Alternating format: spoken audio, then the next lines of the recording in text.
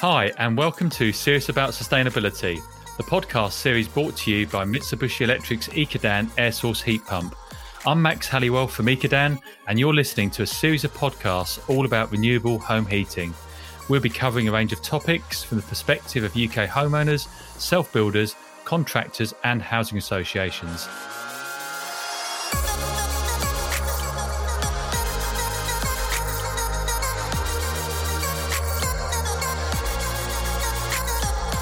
Our show today is called UK Net Zero, Buildings for a Sustainable Future. My guest is Julie Hirigoyen, Chief Executive of UK Green Building Council. Welcome, Julie. Great to see you. How are you? Very good, thanks. Max, how are you? Yeah, very good. So this is the first one of these that I'm doing remotely. So you've got the privilege of being our first remote guest on a Serious About Sustainability. So let's see how this goes. I'm hoping, I've got a small angry dog, which I've locked away on the other side of the house. I'm hoping she doesn't disturb us. And I live on a cul-de-sac and sometimes the kids come out. We're recording this at go home time for the children. So if we get disturbed, it's just a bit of natural background. So how's your environment? Actually, it's pretty good. Kids are at school, which is a blessing. And angry dog, although not quite so angry, she's a 6-month pup, is downstairs, hopefully asleep. So we should be okay. Excellent. Okay, well, we've got lots to talk about over this next half hour or so. But to start with, obviously, you're Chief Executive of the UK Green Building Council, and some of the audience will know what you do, but some of the audience, this will be a new company. So can you just explain what the UK Green Building Council does in the UK? Yes, of course. So we're actually a charity. We're about 13 years old. And we were established to bring consistency and a sort of common place and a common voice to all things to do with sustainability in the built environment. We are, above all, a membership organisation. So we have 530 plus members that span the whole of the built environment value chain, from institutional investors in real estate to property developers and house builders, to engineers, architects, product manufacturers, agents, and everyone in between. And we also have lots of universities, government bodies, local authorities, and so on. So we're really focused on convening the various different stakeholders together to enable a built environment that allows people and planet to thrive. We're really focused across both environmental and socioeconomic issues.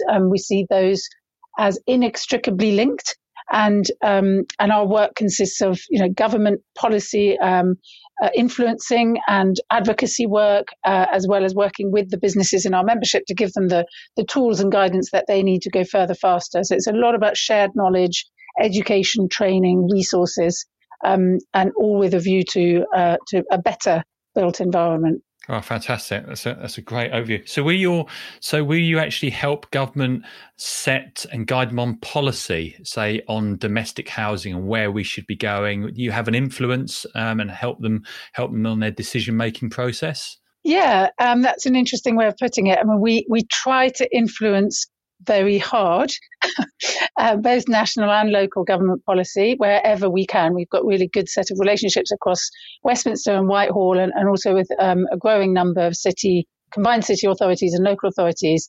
I'd say on the former, so in the national government policy front, as with all these things, it's really challenging. There's a wide range of government departments that touch on relevant policy to do with buildings. And unfortunately, they're not always as joined up as one might want them to be. But we do a lot of work in terms of public affairs and policy consultation responses, and really trying to get the voice of the industry and the experience of the industry to bear in policy-making terms, and to encourage consistent and, as I say, long-term policy-making. I'd say we vary in our success with that. Of course, all governments have their own agenda, and there are sometimes conflicting priorities within their agenda and so on. But yeah, we do a lot of that kind of work. Right. Okay, so the title, what we're discussing today, the title of this podcast is Buildings for a Sustainable Future. So with the time that we've got, we're going to be very much focusing on the net zero and buildings. And I've got a few questions to ask you in terms of UK buildings and net zero, because I don't think it's a term that's been bandied around a lot now. Everyone's talking about net zero, and Yep. I've got a feeling you might be a really good person to explain to the audience in terms of buildings, actually, what actually is net zero carbon for buildings. Obviously, we've got the construction side and we've got the operational side. Should we start on the construction side about in terms of what that actually means? Yeah, let me just take a step back for a second and then come back to the construction point. But just to make the segue, I suppose, between the last two questions. I mean, the term zero carbon for buildings actually has some particular connotation in the UK, because until 2015, we did have zero carbon buildings for new buildings policy. It was introduced. It was introduced back in the late 2000s. We were meant to have all new homes being zero carbon by 2016, and all commercial buildings shortly thereafter. And that was, of course, pulled. I remember that back in 2015 to the surprise and frankly fury of many, because there'd been the best part of 10 years in kind of leading up to that, and I think that the marketplace was quite well placed to start delivering that. However, the term was used quite differently to that which is now being used under this kind of net zero carbon buildings definition. And we, for that reason, at UKGBC, convened a whole group of industry bodies and stakeholders and trade associations and member businesses together to develop a new definition, actually, of what net zero carbon buildings should mean in the UK context. And one of the biggest deviations between the two, so that from the previous zero carbon policy and our kind of latest definition, was around the fact that our latest definition includes all energy uses within a building, and also includes upfront construction carbon or embodied carbon emissions. So when I say all energy uses in a building, building regulations currently only cover what's called regulated energy uses. So that wouldn't include all sorts of things like small power loads, cooking appliances, and those sorts of things.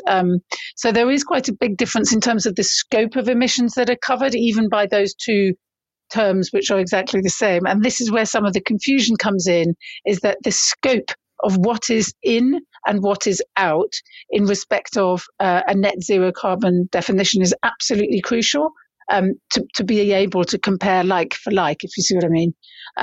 So in that framework definition that we published in 2019, we highlighted three distinct scopes or definitions in their own right. One for new construction, one for buildings in operation, so existing buildings that are being occupied, and one for the whole life cycle of a building, so net zero whole life. We didn't go so far with that last one as defining exactly what needed to be done when, because it's a much more challenging prospect. But we did flesh that out quite in some detail for both new construction and existing buildings in operation. Okay, that's given us an overview. So let's just go back to one of the points you made. It was a point of frustration for many in the industry. You mentioned 2016, that we should have already been building net zero homes. And now looking at the technology that we've got, I've been around the industry for about 15 years now, and looking at what's achievable both in fabric, technology, and construction.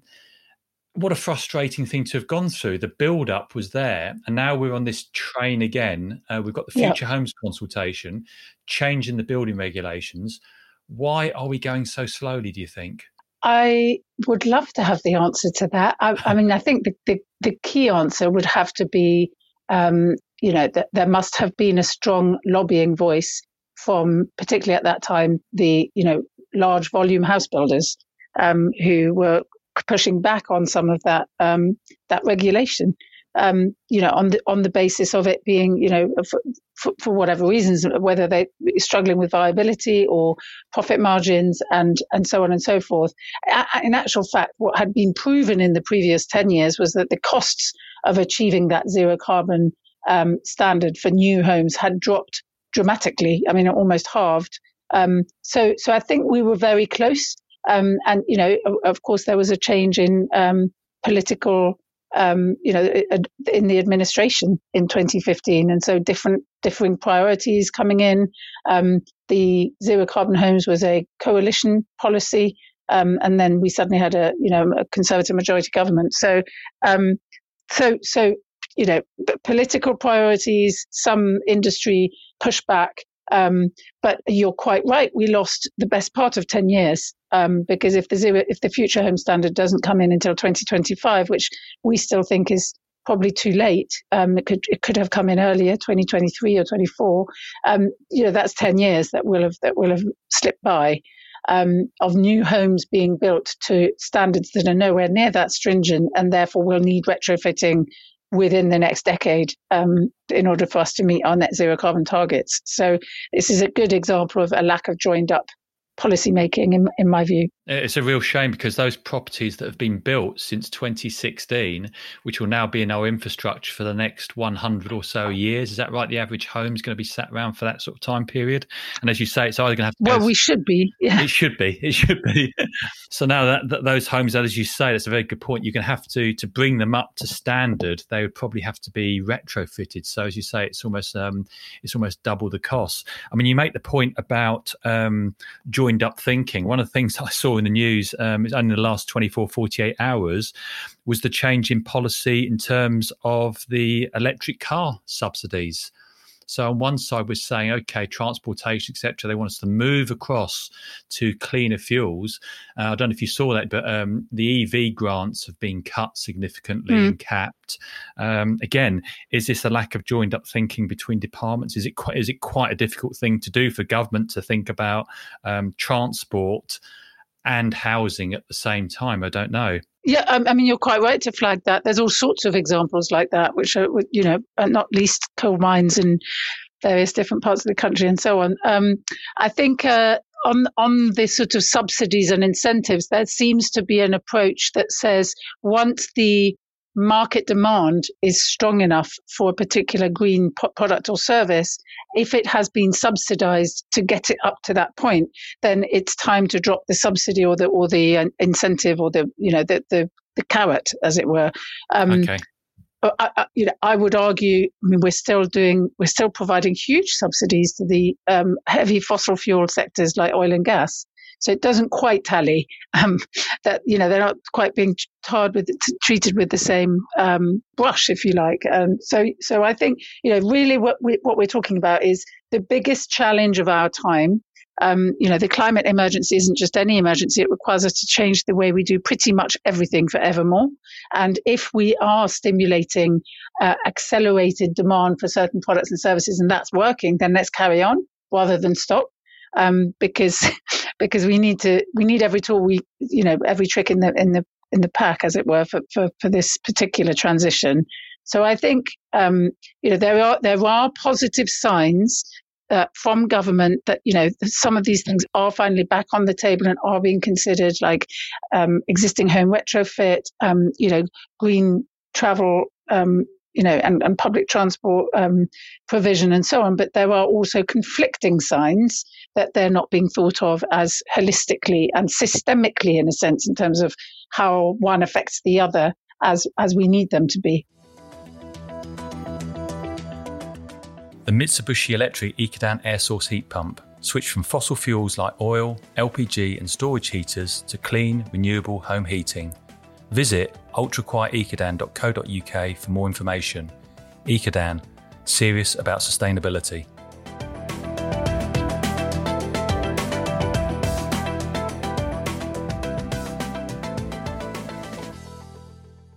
Okay, let's just pick up on one of the points on operation before we go forward onto electricity and the fuels we're using.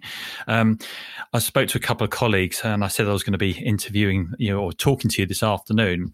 And one of them asked me, said, could you ask Julie about a net zero home in terms of operation? Is that deemed as a self-sufficient home in terms of net zero? So does that mean the home can stand alone? So for example, my view is if you had a house with enough PV on it and you had battery storage and you say had a heat pump, and you've got a circular process there of it being able to collect enough electricity, or this definition of if you're importing zero carbon electricity from a renewable source, are they both the same thing? No, well, they're not. They're not quite the same thing. I mean, they're both great, but they need to be considered, slightly separately. So, to your point on the kind of self-sufficient home, I mean, that's the ultimate kind of ideal. Is that coming back to our points about a net zero carbon building, that it's a highly efficient building in the first place. So it's really, really, non-profligate in its use of energy, both heat and electricity. And it generates as much of that which it needs through clean sources on site. But very few existing buildings will be able to get to that. If you think, both existing homes and the homes that we have, which are quite old and drafty, and even new build, depending on the format of the home, may not necessarily have sufficient capacity on site to generate all of it for all of its needs.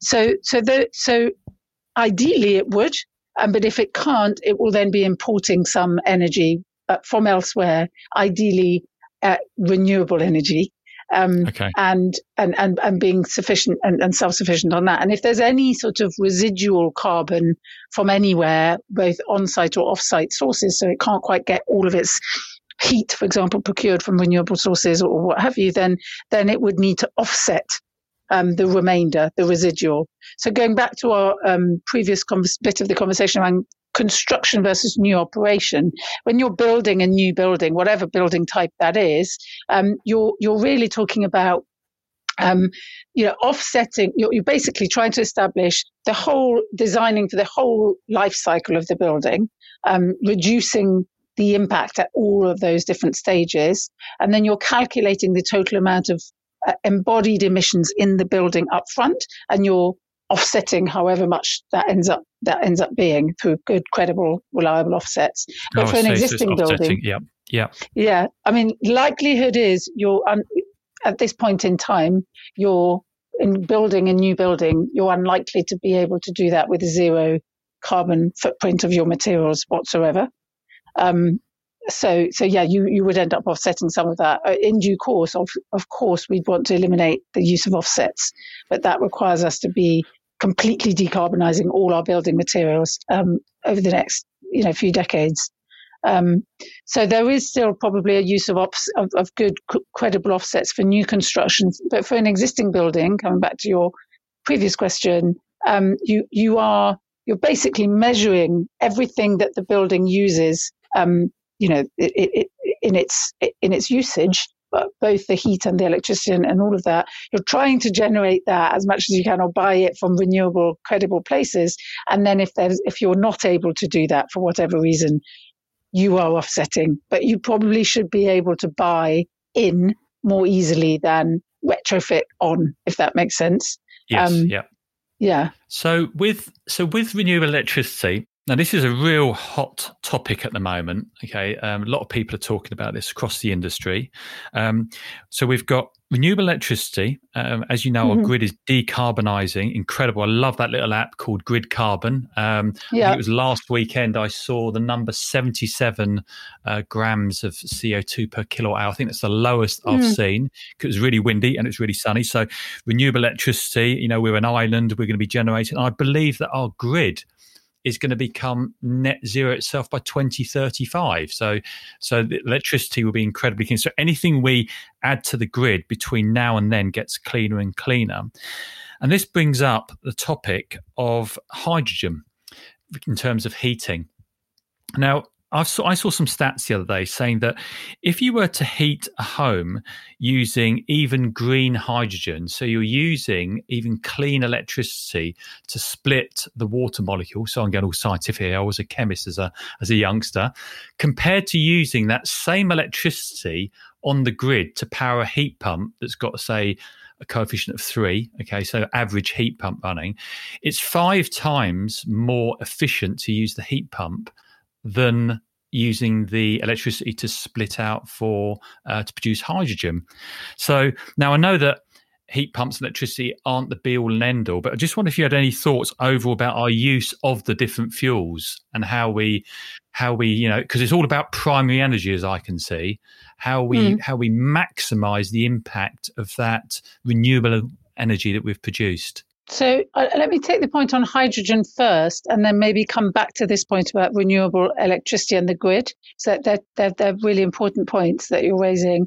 I mean, just to put it in context, and you've hit the nail on the head, Max, in terms of the decarbonisation of heat is probably our single biggest challenge in our kind of race to net zero.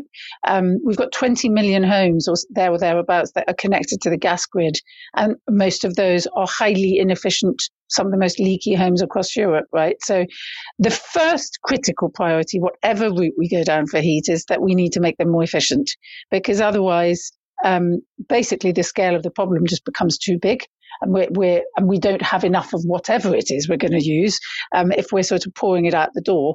So we've got to make energy efficiency the first fundamental priority. And as you know, that requires a big, significant sort of shift in terms of policy around the retrofitting of existing homes. But in terms of this choice between then going down either electrification route in terms of heat pumps and so on, or hydrogen, the Committee on Climate Change, which advises government on climate change issues, has done some really interesting analysis on this. And actually they found that the cost itself isn't a massive differentiator between those two in large scale, like they've done macro kind of comparisons. But full hydrogen conversion is likely to be quite unwieldy, simply because, I think to your point, there's just too much hydrogen to be produced. It's kind of almost implausible. It means we need to plan for a much larger range of solutions. So electrification is likely to remain our primary route, in their view, and we absolutely concur with this, to decarbonising heat. But we will need hydrogen to provide more flexibility.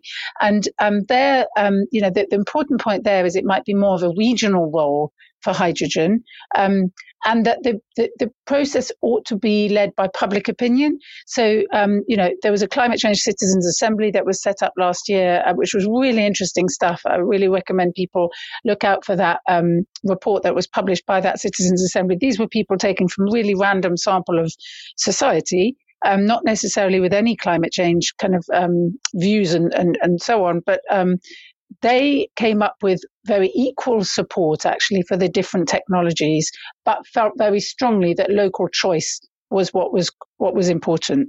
So, the likely result of that is that the probable route is electrification, but with a strong role for hydrogen, where local people, are up for it, and where the regional sort of local, infrastructure enables and allows for it.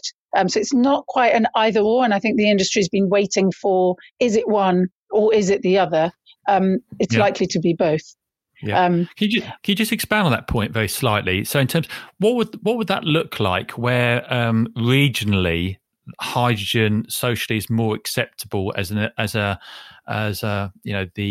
way to produce heat, for example, compared to an electrification route? I'm just trying to picture what that would actually look like in terms of acceptability, or why that choice perhaps would be made in terms of a economic and viable position regionally.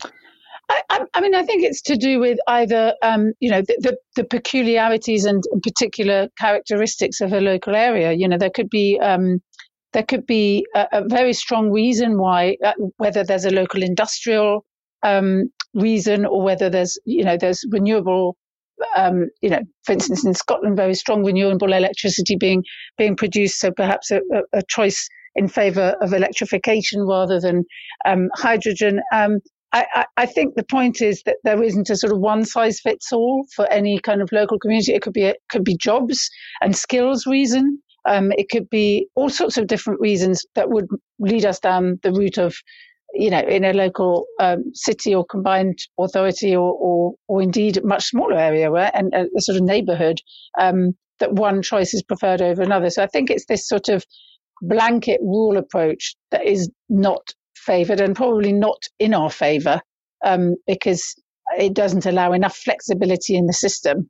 But it does relate also to the other point about renewables, which is renewable electricity, and your point about the grid. And again, the grid becoming, us becoming more and more reliant on decentralized, locally produced and generated kind of energy that's perhaps kind of kept within a localized system in terms of electricity. And we produced a guidance report last week. Again, lots of people inputted into that. It wasn't a UKGBC view. It's the view of many industry bodies and professionals out there, and on specifically really on renewable energy procurement and the use of offsets. And because of the way our energy markets work in the UK, for example, we don't necessarily kind of bundle the renewable energy obligation,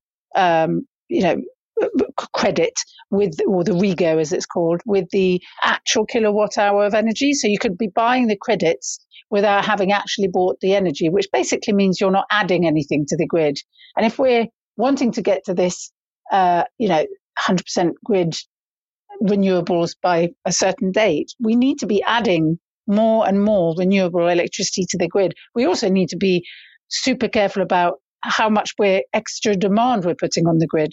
Right? If we're going down an electrification route, we're going to need tons more electricity. So we need to be careful that whatever we're procuring is additional.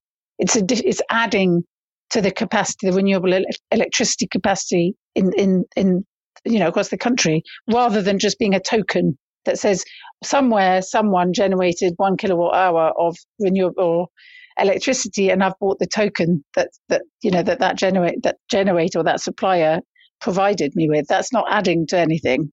So there is smoke and mirrors here a little bit in the way that our marketplace, both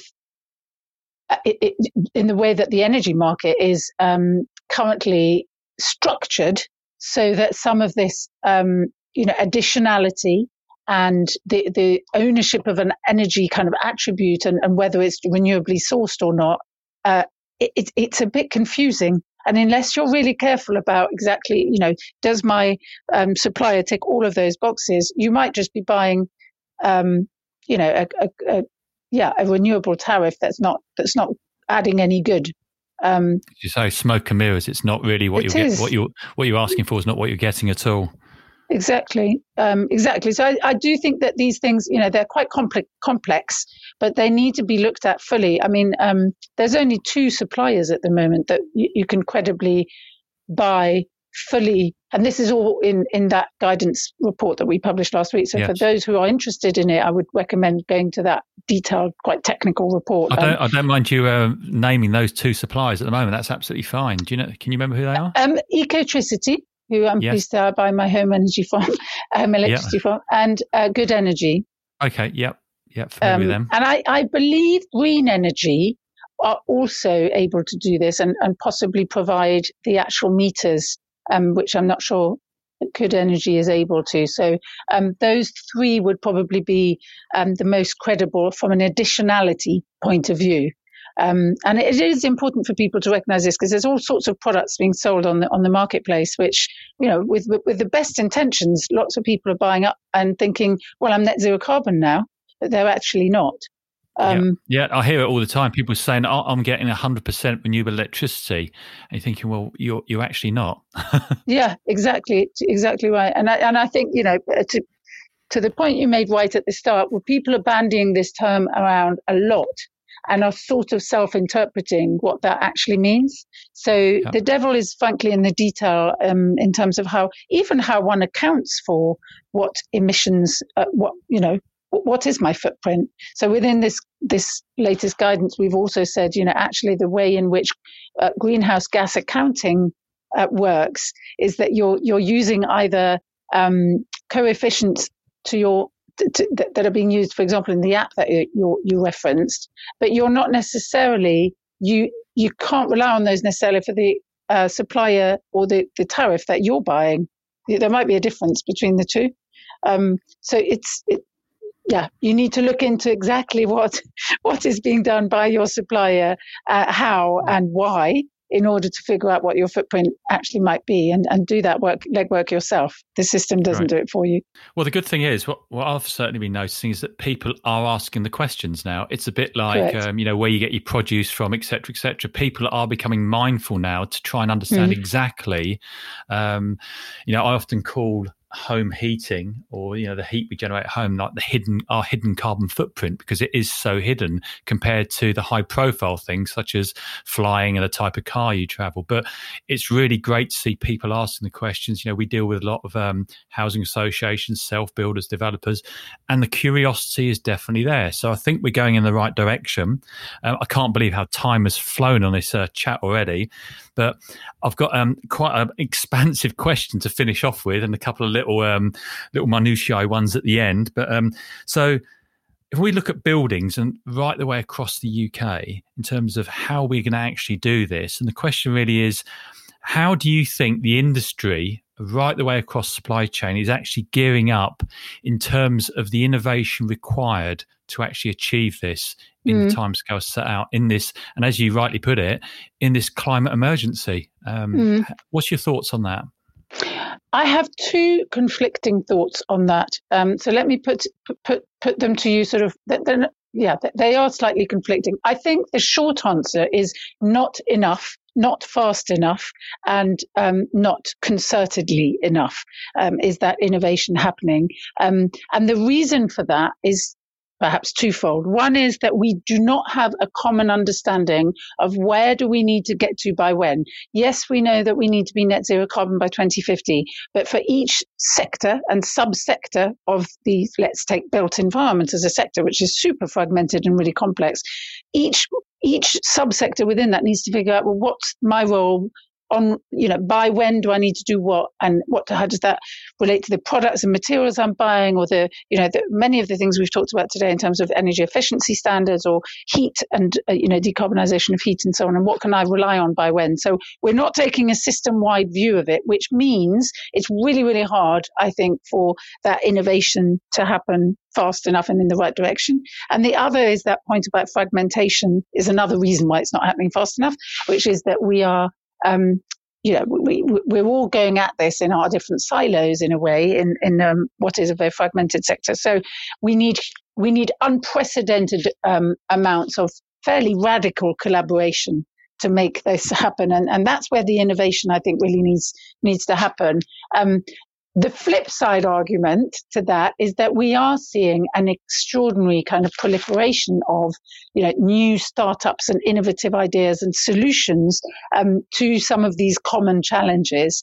And that's prompted us at UKGBC to say, right, we need to focus more strategically on the solutions aspect, but within which I would include, a lot of the innovative solutions, but not just technological solutions or new building materials or what have you, albeit those are kind of super needed as well, but also different ways in which we contract, different ways in which we lease, different forms of financing, innovative business models, all of these things, we sort of need to my point earlier, need to change the way we do pretty much everything forevermore. So radical changes in how we're planning, constructing, designing, operating our buildings, all of those need new solutions. So we're trying to facilitate some of that collaboration and co-creation amongst a very wide-ranging value chain to come up with some of these innovative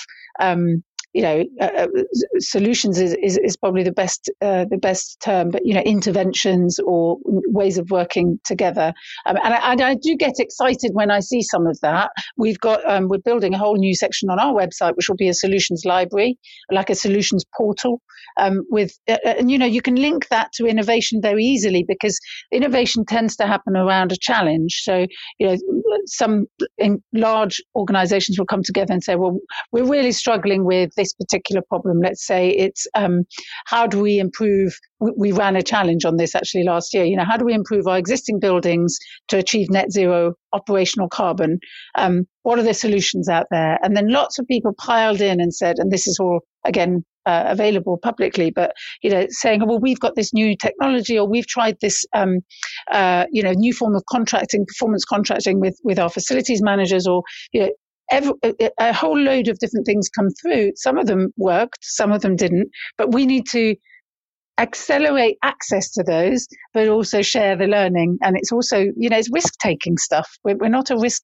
This is a very risk-averse sector, construction, and property development and real estate is risk-averse. So innovation by definition is taking risks, investing in R&D, and failing quite often. So it's a whole different mindset, I think, which we're, starting to move, and there's some exciting new ideas and ventures coming through, but they're just not being lapped up enough, fast enough, because, the incumbents tend to be a bit concerned that, that's all a bit too new and untested, and I'm not sure I can go down that route. So just to finish off, Julie, that's it's an incredible amount of information you've given us. I've really learned a lot over the last half an hour or so. Where can our listeners go for further information? Firstly, so I presume just Google UK Green Building Council. Do you know the website off by heart? Is it? Yeah, ukgbc.org is the website, and there's a huge amount of resources on our website, but we also point off to lots of places elsewhere. And, of course, government websites also have some good stuff on them. It really depends what the kind of exam question is, whether it's new or existing, and whether it's climate and energy, or whether it's, circular economy and resource efficiency. So we categorize information on our website according to both the impact area and this sort of stage in the life cycle of the asset, which might be a helpful place to start. Okay, so depending on who they are, whether they're where they are in the specification chain. I mean, there's something for everybody on the website in terms of where they are and what they can do and how they can support this journey to net zero. Yeah, and it will require absolutely all of us. So, a bit of a call to action there. That wherever your listeners are in that supply chain, that they need to reflect on what their particular role is. Because this isn't the domain of just a few people over there who are talking sustainability and carbon. It's pretty much all of us doing something different. So, Julie, in terms of net zero by 2050, what should people do now? Well, every single person could tackle their own home, their residence, whether that's through energy efficiency or procuring renewables or just trying to achieve net zero carbon in their own domestic context. But anyone working within the supply chain of the built environment also has a role to play through their organization, whether that's designing, planning, constructing, investing in, managing buildings. There's an enormous amount to be done, and no stone left unturned. So we have to all be in this together, and no one should go it alone. I think that's a really good point, that everybody has got a part to play in this journey to 2050. Yeah, it's really all about action now rather than words, and we just need to get on with it. And the solutions are out there, but we need to get on with it. Absolutely, we're all in this together. Correct. Julie, that's been absolutely fascinating. We've covered a lot of ground, and maybe have you back again in a year or so's time. Maybe see how we're doing. Maybe it could be a regular slot that you come back and give us a report, see how the UK is doing. But it's been an absolute pleasure, and we really appreciate your time for coming on to the podcast. Obviously, you're a very busy person. So thank you, Julie. My pleasure. Really nice to talk to you. Great, thank you. So there you have it. UK Net Zero, Building for a Sustainable Future. A huge thanks to my guest, Julie Hirigoyen, for coming to the show. Thank you, Julie. And thank you for listening. And please share, subscribe, rate and review the EcoDan Serious About Sustainability podcast. Until next time, goodbye.